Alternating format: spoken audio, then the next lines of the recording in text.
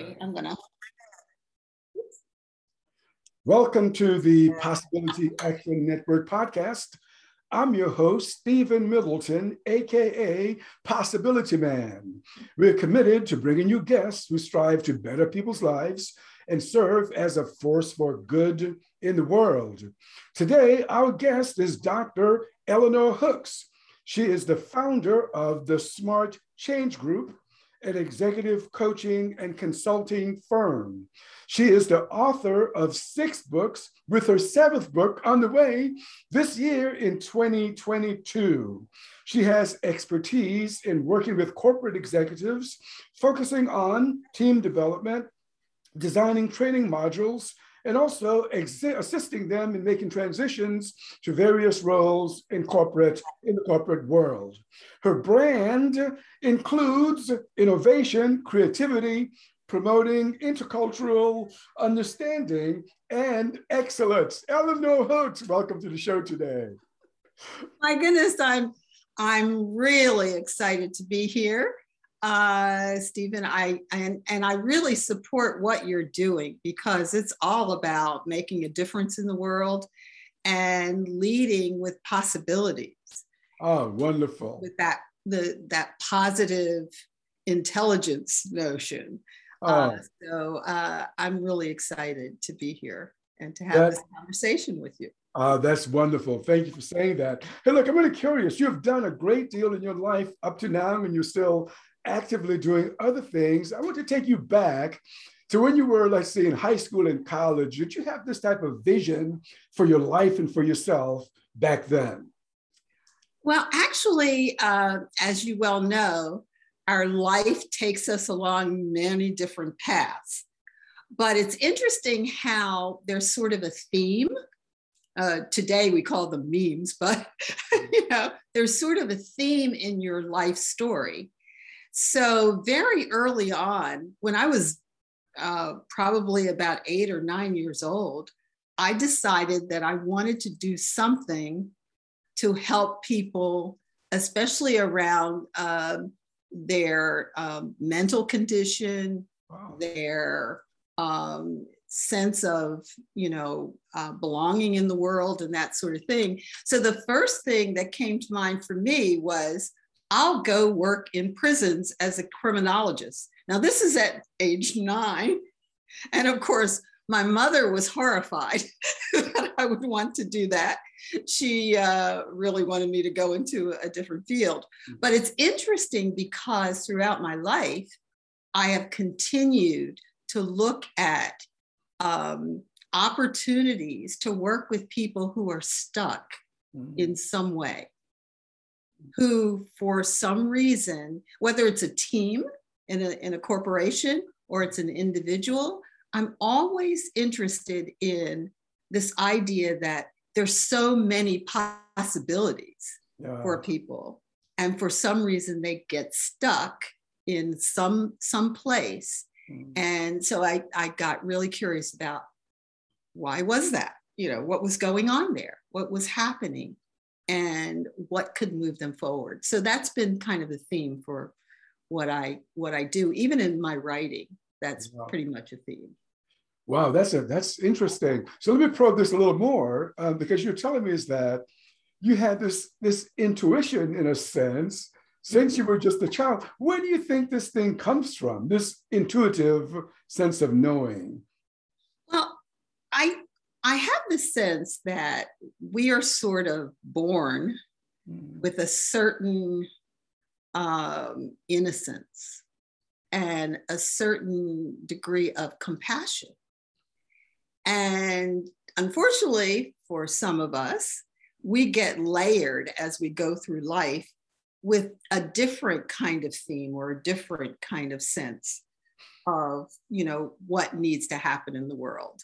And we get more individualized rather than having more of a sense of community. But I really believe that we're born really innocent and joyful. And we have this inborn compassion, and that certainly DNA and our early life experience have some impact on what happens next. Yeah. But I do think, and incidentally, when I encounter people who are having great difficulty, whether they're, people who are on TV, on the news, or they're people I'm actually working with, I really try to see the innocence in them, to look very deeply at what's going on for them. Yeah.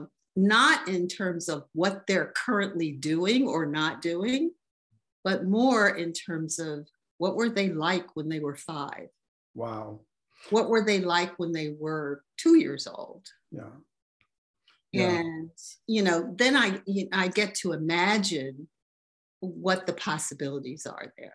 Wow, that's fantastic. I love that. And I like the way you expressed that, is that we come into this world, as blank slates. And then you said we get layered. Yes. I've never heard that before, layered. Yes. So in a sense then, our natural innocence and capacity gets covered up by society. Yeah. Exactly. In fact, really kind of a fun story. I was invited to Washington, D.C., this was many years ago, to meet a woman who was billed as a real guru for women, women's rights and needs, et cetera. And she was from India. So she came, and for some reason, I can't remember her name, but I do remember that I was invited by, a teacher at the Gestalt Institute whom I really admired. So she said, come, and I said, okay, I'm there. So I went to hear this woman. She had some really great pearls of wisdom about women and what women need to do as a community.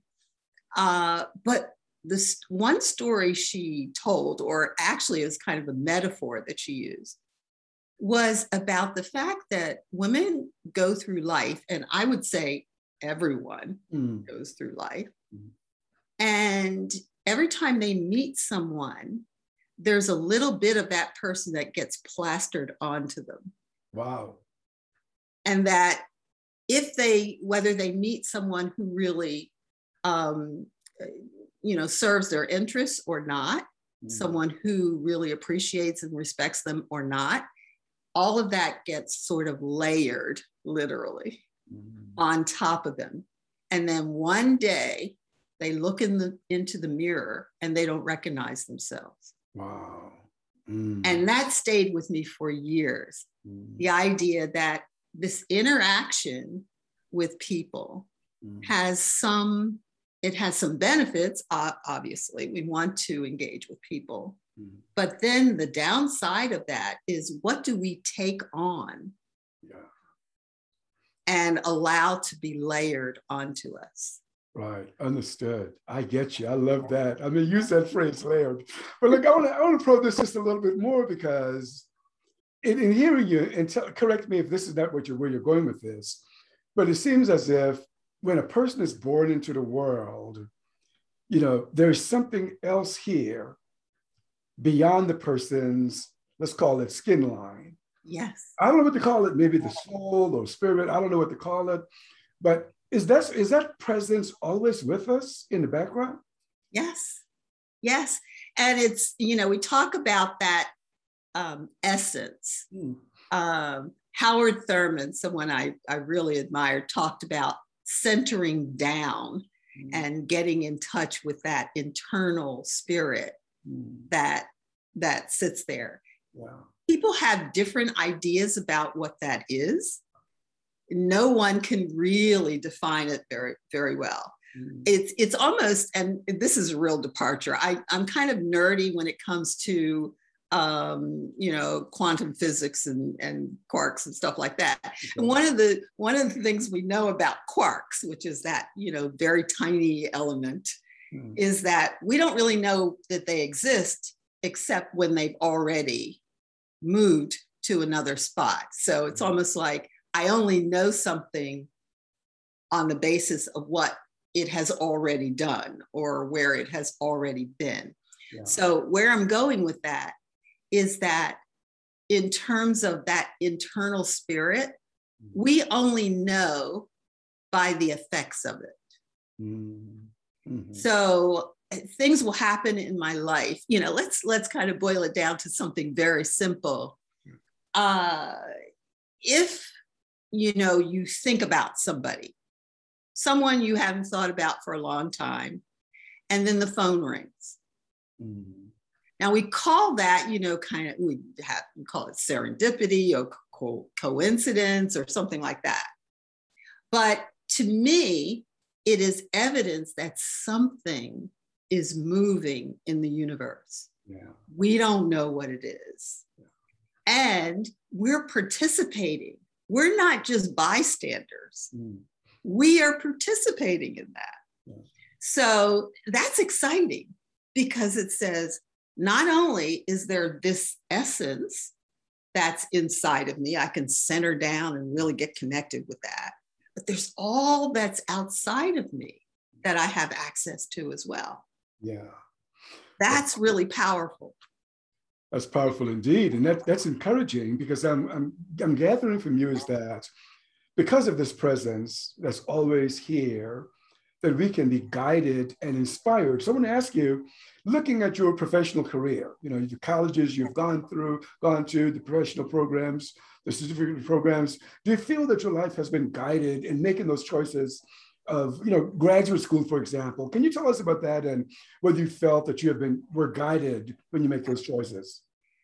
Yes, in terms of a graduate school specifically, and I'll start with my doctorate degree and kind of work backwards. But with that, it was this gnawing kind of sense that I needed to know more. I needed to understand more. I needed to be involved more in the idea of intercultural communication.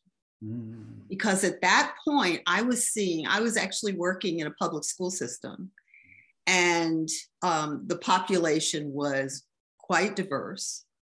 And I didn't really have a sense that there was a real understanding of all the differences that were showing up, and that many people were being invited to assimilate rather than acculturate or to bring their own perspective, And I didn't think that the people I managed or supervised, who were counselors, were really positioned to do anything about that, in terms of their knowledge base. So that really catapulted me into a doctoral program. It's like, I've got to study this. I've got to figure out what this is and what some practical applications might be of this.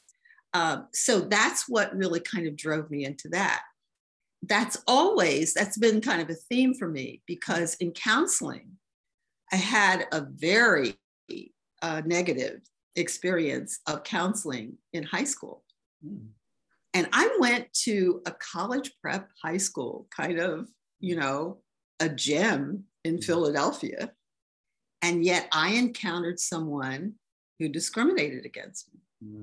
And so I decided, it was very clear, the discrimination. And so I decided that I needed to go into a profession where I could protect people from that I could be a different kind of counselor, right? So that sort of drove me into that. So there's always been this sense that, people have needs, but they also have possibilities. And opportunities. And how can they take what is, everything from trauma to, a slight of some sort, or, being discounted. We could go on with the whole list. Whatever it is, there's always an opportunity for them to do something, because because of, what we just discussed in terms of the broad possibilities in this whole universe. So the key is, how do we discover that? And it's not out there, it's in here. So that's a starting place.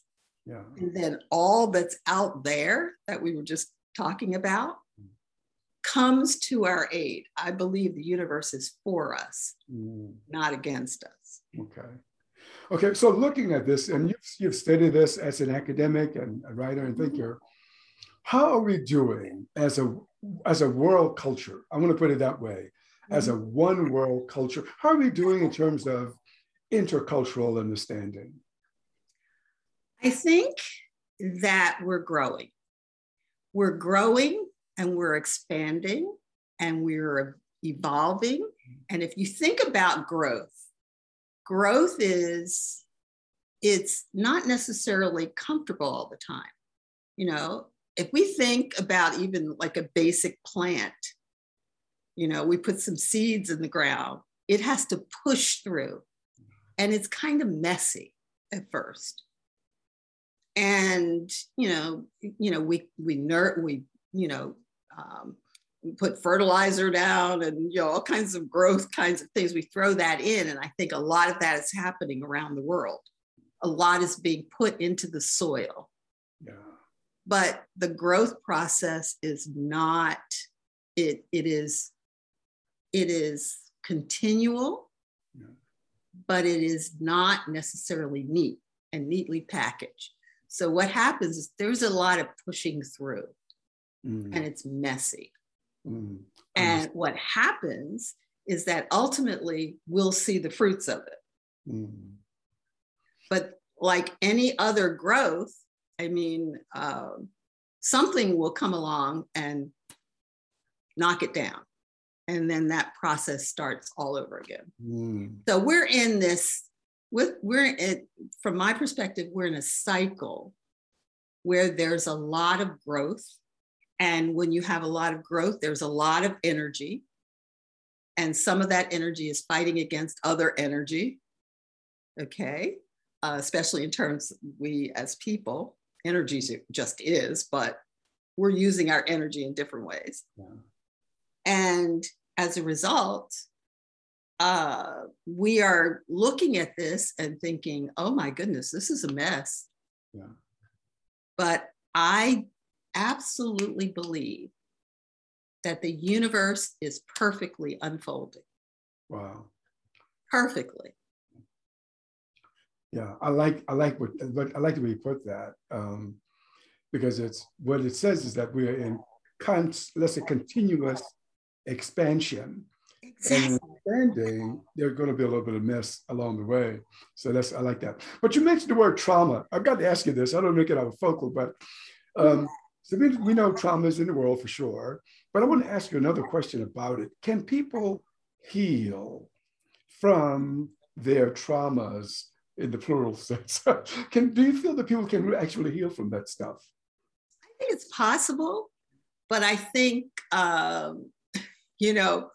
we humans like to rush things. So if there's trauma, let's just sit down, work this out, come up with a plan, and then we'll have it all done. That's not, trauma is very deep. And there are lots of, it's almost like there are lots of different players in this, in trauma. So often, if you think about traumatic experiences that, let's say, young children experience, and we could pick from a whole long list, whether it's, sexual assault or battery, all kinds of things. But the idea that that child who has been living with this for a while should suddenly just be able to work it out. Okay. That's unreasonable because it's been sitting there for a while. And as the child grows and gets, becomes an adult, that is sitting, it's almost like having old cheese in the refrigerator. Wow. Yeah. I don't want to, I hate to use such a mundane example, but it's old cheese. It's moldy, it's old, it's smelly, it's awful. And it's sitting there, but it's in the corner of the refrigerator. Mm. And, you know, it has affected that whole corner. Yeah. And in fact, when we open the refrigerator door, it has affected the whole refrigerator. Right. We need to have, in that case, the patience to meticulously clean out all of that energy. And it really is energy. Yeah. And that takes time. So that's one of the things that can be kind of heavy on us right now, because we think, oh my goodness, there are so many people who are traumatized by war, by, you know, famine, by floods, by, you know, earthquakes. I mean, you know, so the broad kind of trauma, and then the individual type of trauma, the family trauma, the community trauma, the identity community trauma. I mean, there are lots of different types. And so, yes, there is hope for trauma, but we have to give it time. Sure. We really do. And I think everybody is really kind of, you know, let's get it done. Let's clean this up. Let's get rid of it. You know, it's not good. Yeah. But easier said than done. Yeah. That made me think about, you know, just the life experience of a human being. Mm-hmm. It seems that we can go from feeling safe, where we're safe, you know, all is well. Mm-hmm. Then we can get to a point of feeling unsafe. So is that what trauma is like? Is it like a balance between, okay, I'm safe, oh, something happens, oh, I'm not safe now. And then the opportunity is to try to go back to safety. Is that a part of the dynamics of healing from something that's traumatic? I think I'm going to kind of jump ahead of that particular idea of safety. Well, yeah, I'll stay there first, and then I'll leave. We have, as part of our brain, this sense that we have to respond when we're under attack, right? I think the issue is that for some people, sometimes because of trauma and sometimes because of a whole host of other life events, people believe that they need to be vigilant at all times. And it wears down a person. We look at some of the violence against African Americans, you know. We can either look at that as, oh my gosh, I have to be ready at all times. And to a certain degree, you do. You know, at a certain level, you do have to be ready. So that reptilian brain that we talked about, that the part of the brain that is kind of on alert in case you are, in case there's danger, sometimes we begin to use that more than is necessary. And we don't use the part of the brain in concert with this, incidentally. They aren't just like separate entities, they work together. The other part of the brain that is a lot more, let's call it logical, where it's really assessing everything that's going on.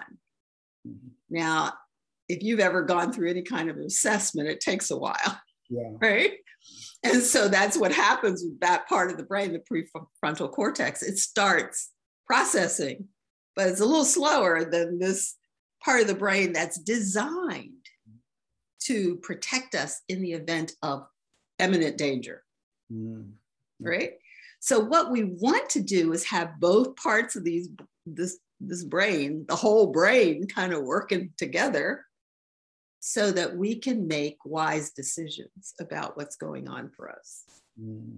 Okay. But I think what happens is that, you know, when we have systemic issues that are happening, the part of the brain that is more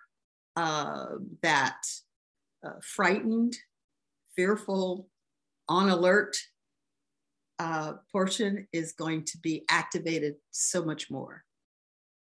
So if you're living in a community that is continually under attack, it makes sense to protect yourself, to be on high alert.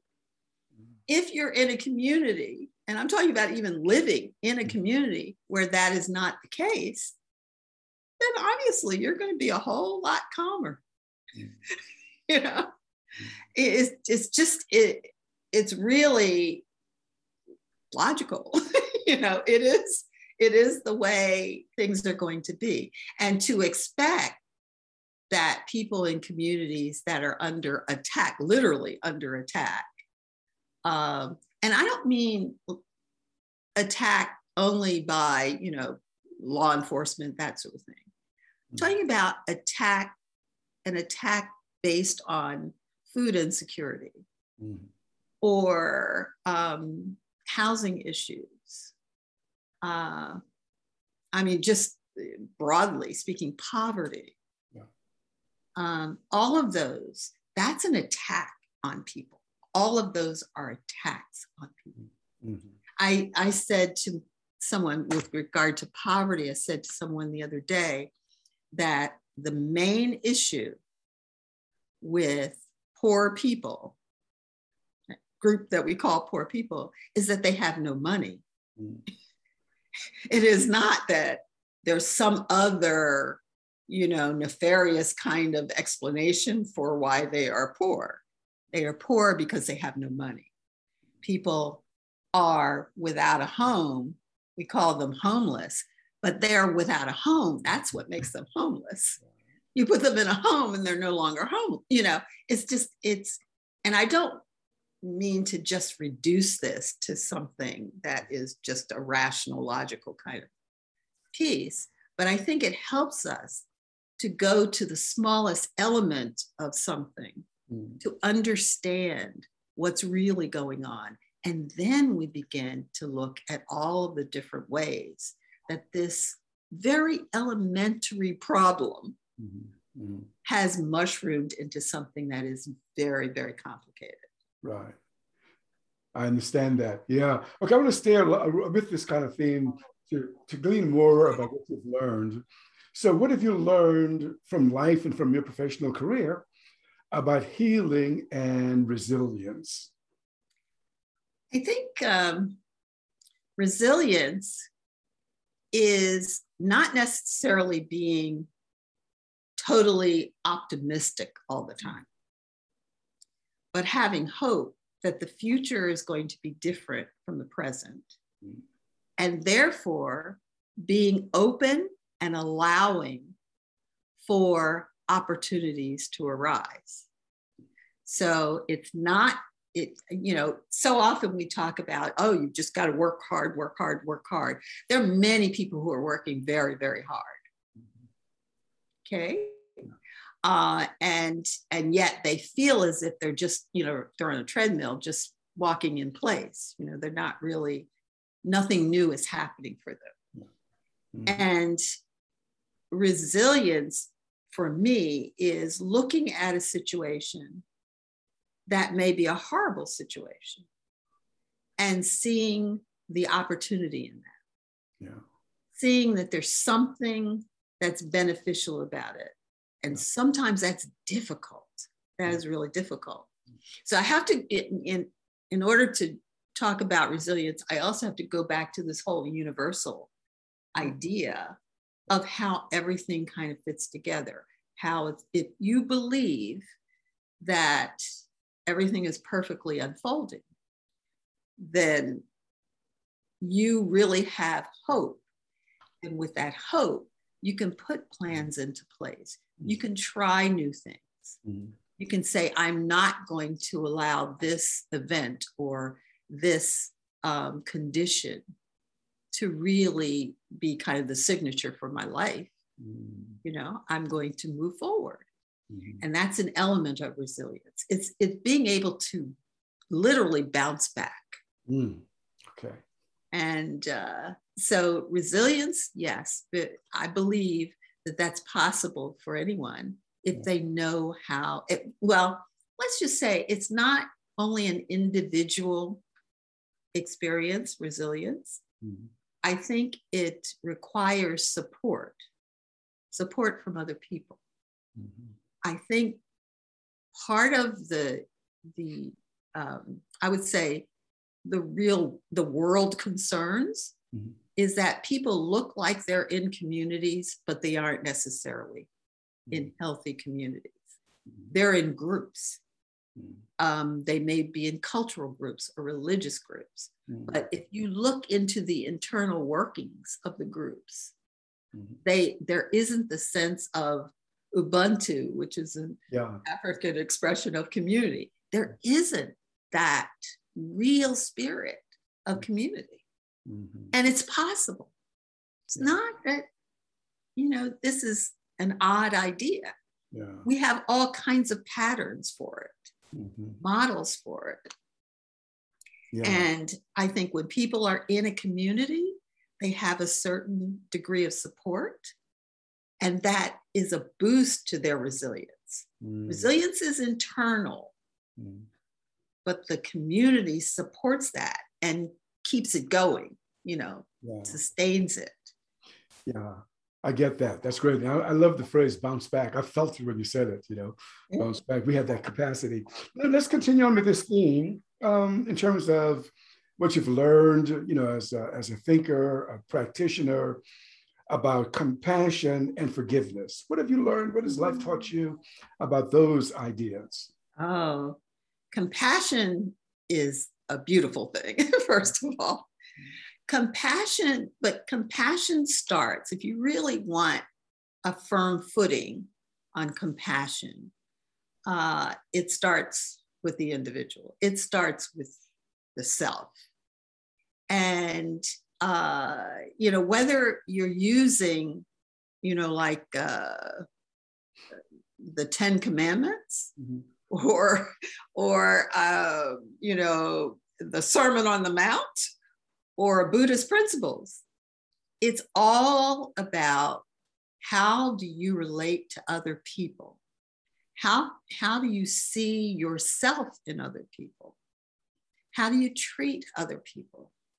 With respect, with love, with kindness, with generosity. In Buddhist principles, I love the way it sort of reduces everything to, just lists and patterns and that sort of thing. And there's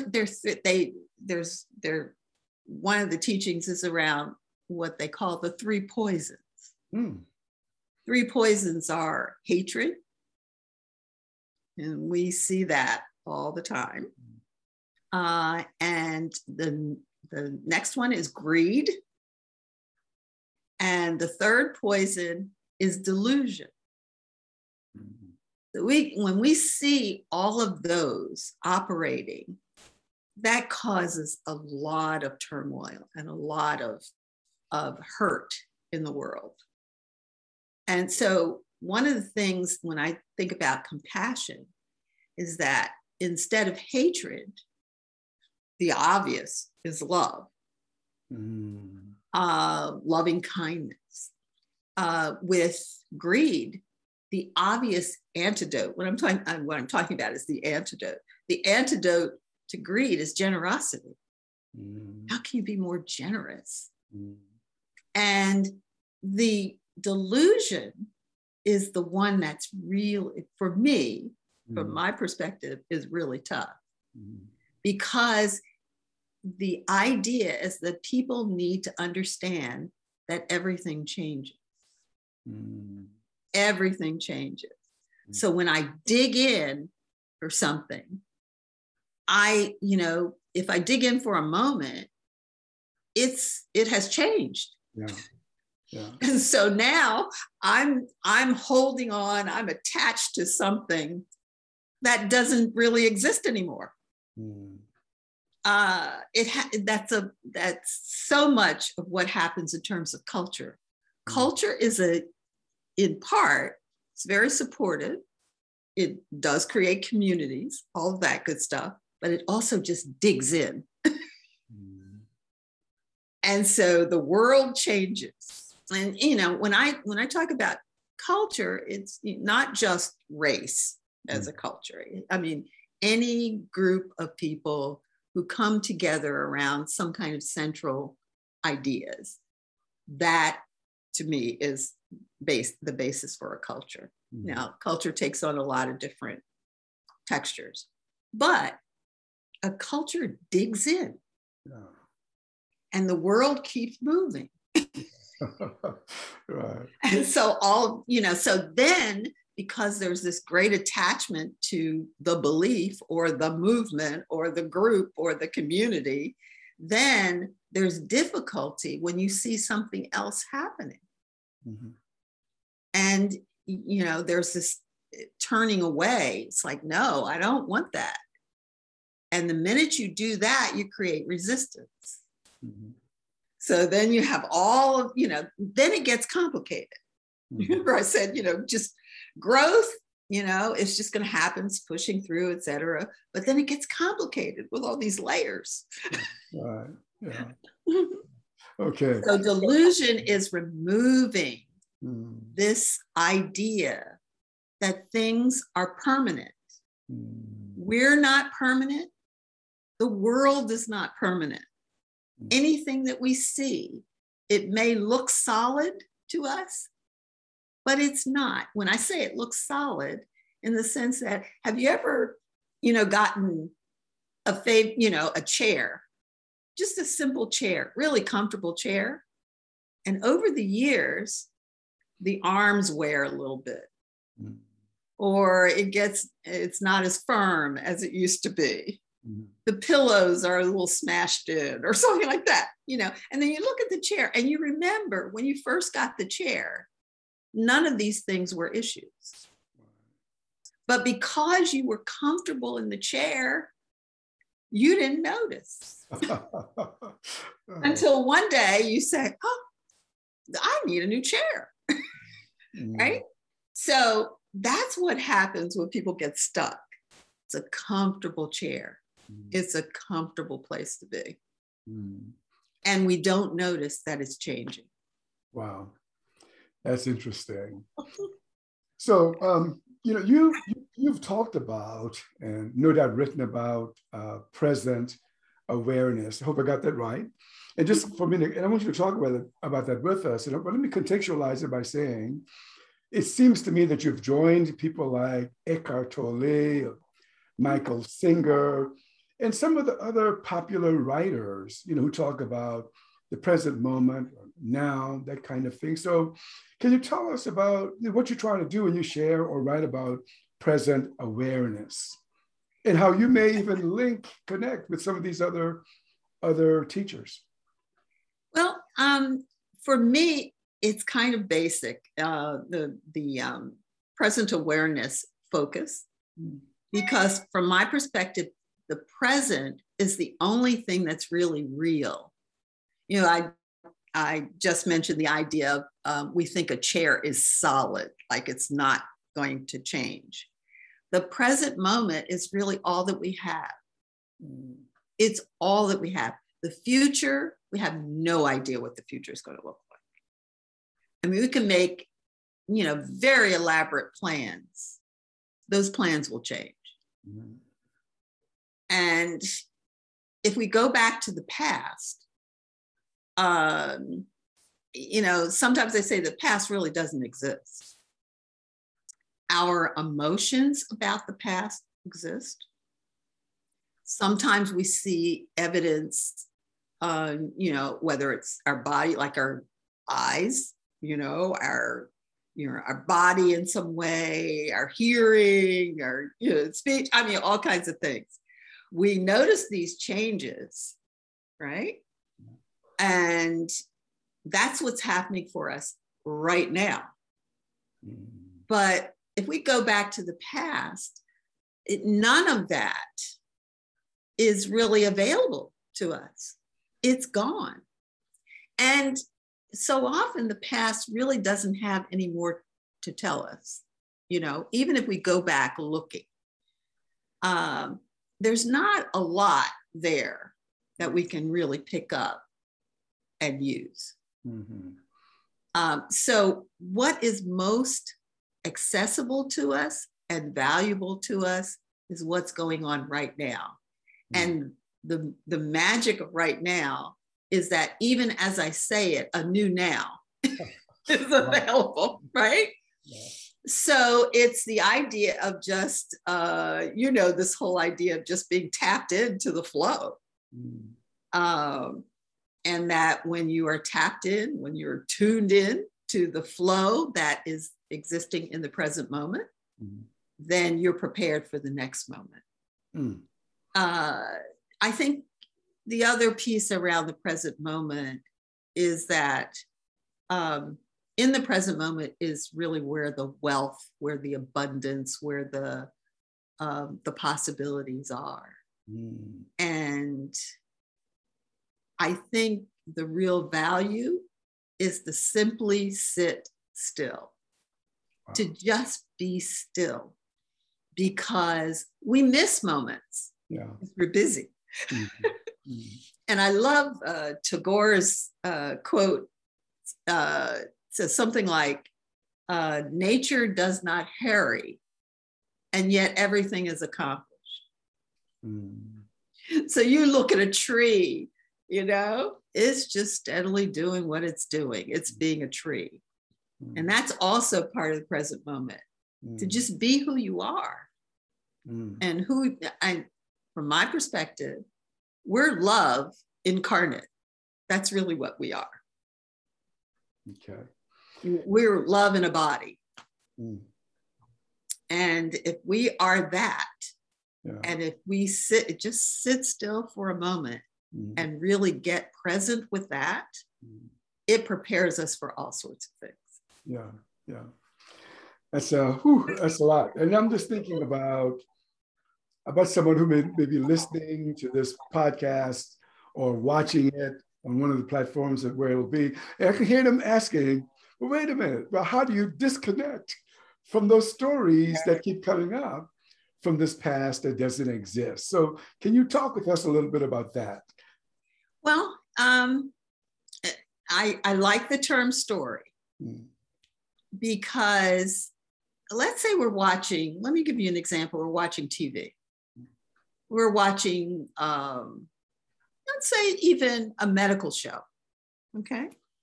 And my favorites, I love medical shows, but anyway, you're watching the medical show, and at the end of this week's episode, let's say it's something that comes on every week, and at the end of the episode, are parts of that episode real to you, or are they stories? And so, and I put it that way because, they're dealing with some things very often that are real in terms of their representations of what happens for people in in emergency rooms usually. But is that a story? Of course it's a story. Somebody wrote it. They use the expertise of medical consultants, to get some accuracy there in terms of treatments, et cetera, and terminology, but it's a story. But we're very engaged in this story. We get really excited. Oh yeah, my favorite show is on. Let me sit down and settle in, it's a story. Yeah. There's no reason, but here's the real, kind of edge in all of this, is that the story generates certain emotions. So either we're excited or we're wondering how they're going to figure out how to heal this person, how to, come up with the best treatment for this person. And I'm still in the medical show. Or we get, we wonder if this particular doctor is going to stick to protocol, or is he going to veer off into something more, creative or whatever. So we're excited, we're engaged, et cetera. But we have all these emotions that are coming up, fear, anxiety, hopefulness. I mean, all kinds of stuff going on. Mm. Well, the same is true with our life stories that exist in the past. We have emotions. So what we remember about those events in the past is really at an emotional level. The facts get blurrier and blurrier as time goes on. Certain things really kind of get triggered sometimes because they're kind of sitting there. We haven't worked through that. Perhaps we were too young to even know what it was. And so it sits there, it's very unclear. We don't know what it is. And so it gets triggered. Or maybe there was a lot of pain that gets triggered. So what we're remembering is the pain. And it gets triggered because we're facing a new pain. And we need to figure out how those are connected. All of this is going on in our mind. All of this is going on in our mind and in our heart. Yeah. So that's the deal in terms of the present moment. Staying in the present moment is here is the beautiful nature of sitting still.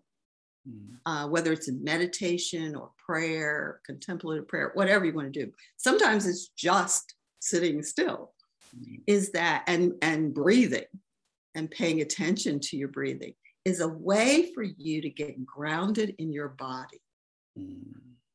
Because the body is like a sense laboratory, you know? And so if you get grounded in your body, when you breathe, you really pay attention to how you're actually feeling, and you begin to understand how you can be at peace, how you can find calm, even in the midst of a lot of turmoil, and even in the midst of a lot of negative thoughts. All of that's possible. Wow. Okay. Look, I want to look at your business a little longer, or just a few more, if you have more time. Just a couple questions about your business. As I was looking over the Smart Change group, I saw something that I would equate to a brand promise. Now, maybe that's not your intention, but it seems to me, if I were to articulate it, it would be that your brand promise includes something like smart change, right time, something like that. How did you come up with that type of promise, for potential clients? Yeah, it's interesting. I especially working with corporate clients, but actually it has kind of spread to just about everything I do. And that is, there's a certain timing for everything. Even you probably saw my website, do a thing at its time and peace follows it.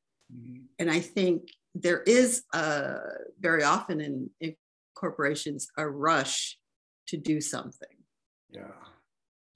Without really understanding the timing. And it's not just time itself, it is the idea that if you want to move a team forward in terms of a new initiative, you really want most of the people, if not all of the people, to buy into it, buy into the change. But people adopt or adapt to a change at different speeds. So let me give you an example, and not even a change initiative, but it's probably not a good idea to initiate a major recruitment of new people into an organization when you're laying off people. Okay. It sounds like, who would do that? But there really are companies who do that. They are bringing in people and they're pushing people out. And you think, this is probably not the right time. Or, and all sorts of things can happen in organizations and leaders don't necessarily consider the timing of it. So my sense is that we want to make the right change that involves a whole series of different ideas at the right time. When you put those two together, then you probably will have a successful initiative moving forward. Yeah. Well, that's so important, not only for corporations, but for people. So let me ask you.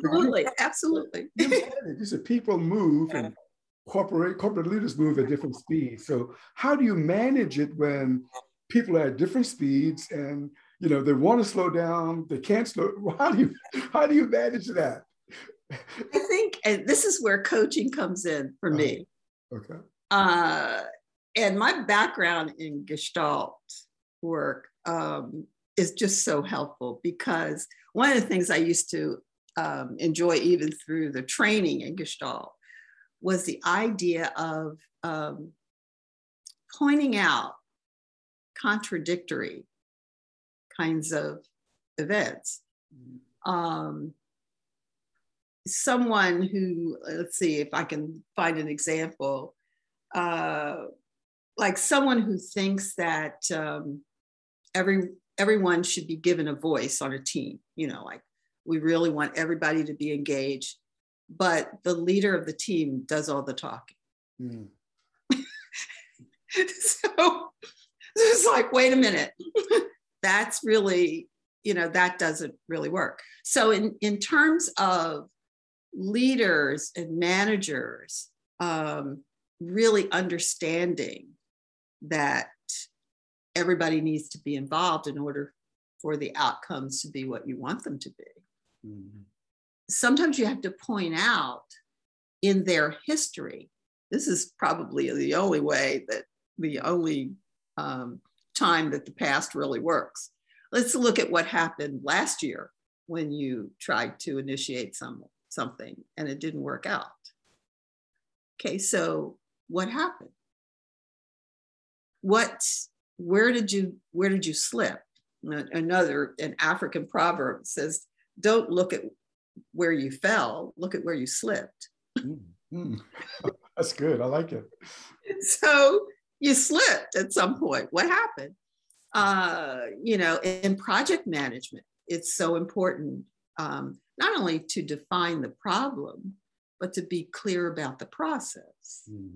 Does the process really answer the defined problem, or does it go off on some other tangent, or get so buried in details that it doesn't really address the issue? Or have you, so often in project management, when I've spoken with people who are involved in a project, they are concerned that not everybody is really pulling their load. They're not, accountable, or they lose interest in it because it gets so detailed. There's so much that has to be done that by the time people wade through it, they want to do something else. It's like, can we do this in a different way? So, those are just a couple of examples that I've encountered. But my point is that pointing out contrasts, pointing out, what they've learned or perhaps not learned as well from past behaviors. But also, and the most powerful, is pointing out the contrasts and the behaviors in the present. Wow. So what's happening right now? What are you doing right now? You're doing all the talking, and you want other people to, brainstorm or give their perspectives, but they have no airtime. Yeah. Wow. Got it. Well, that's great. Hey, look, before we part, I got to ask you about your books. Look, you've written 6 books already, and you're writing your 7th book this year, completing your 7th book. First, what do you try to convey in your book? What was your favorite book project? And what are you currently trying to convey in your writing today? Oh, well, as I mentioned, the theme is around helping people to see possibilities, to see opportunities, particularly opportunities in the present moment, which is, for me, where it all starts. In terms of my favorite book thus far, believe it or not, is African Zen.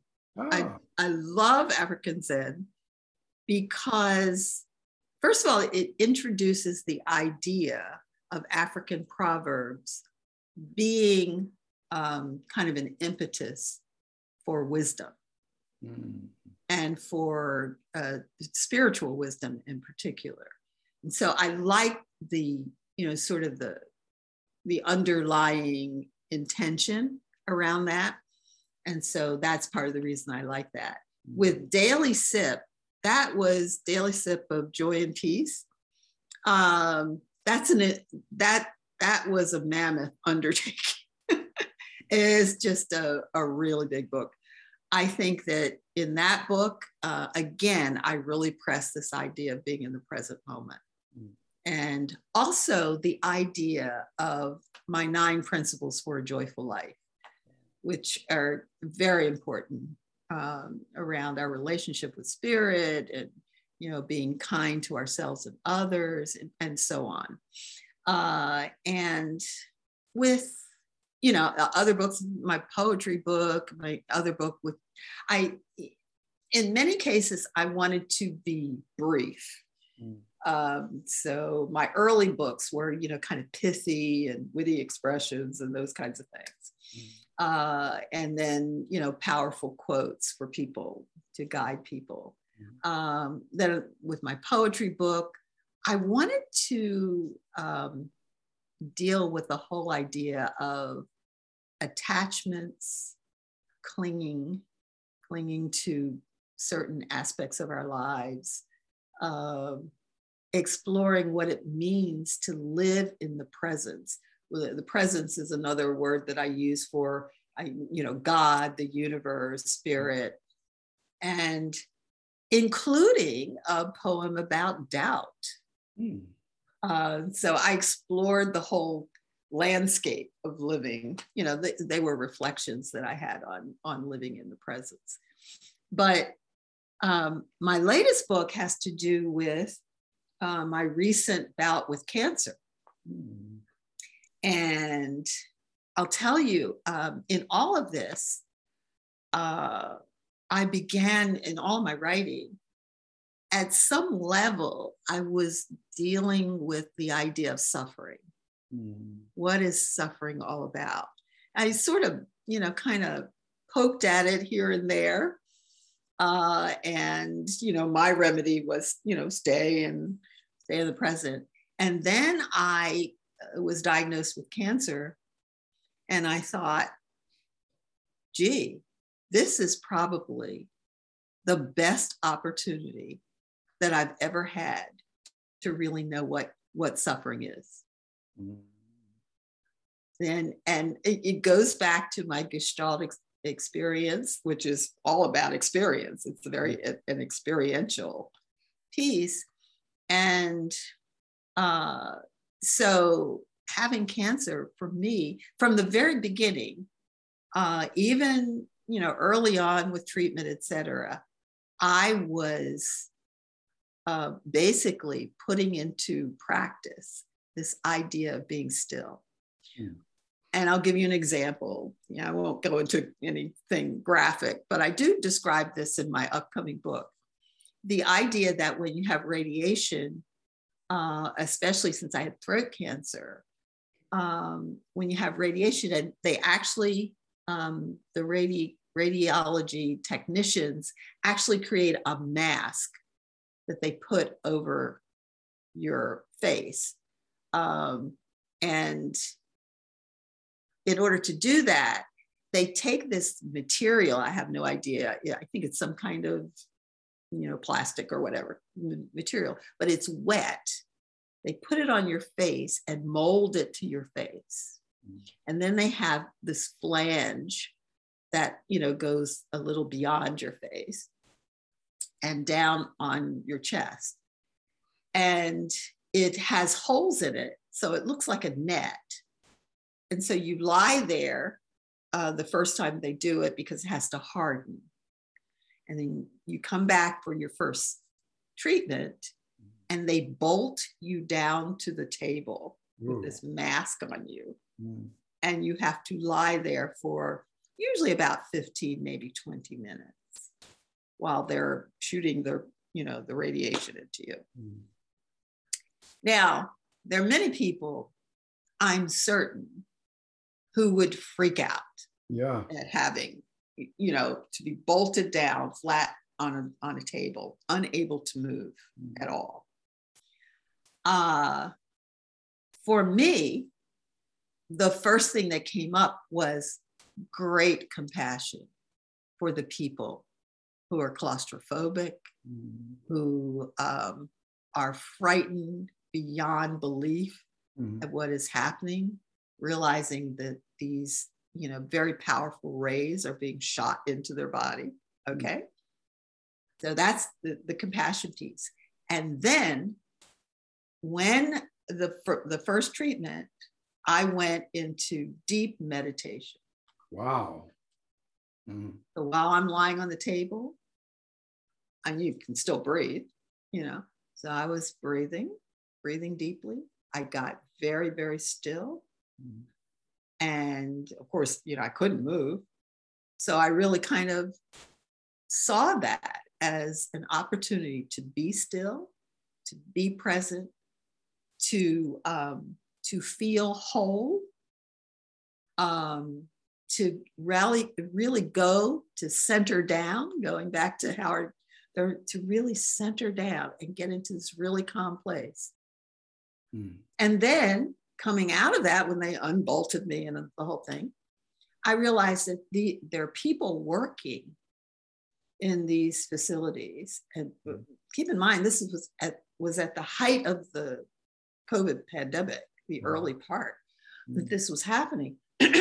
And I realized that these people are, moving into these areas where, the virus is raging.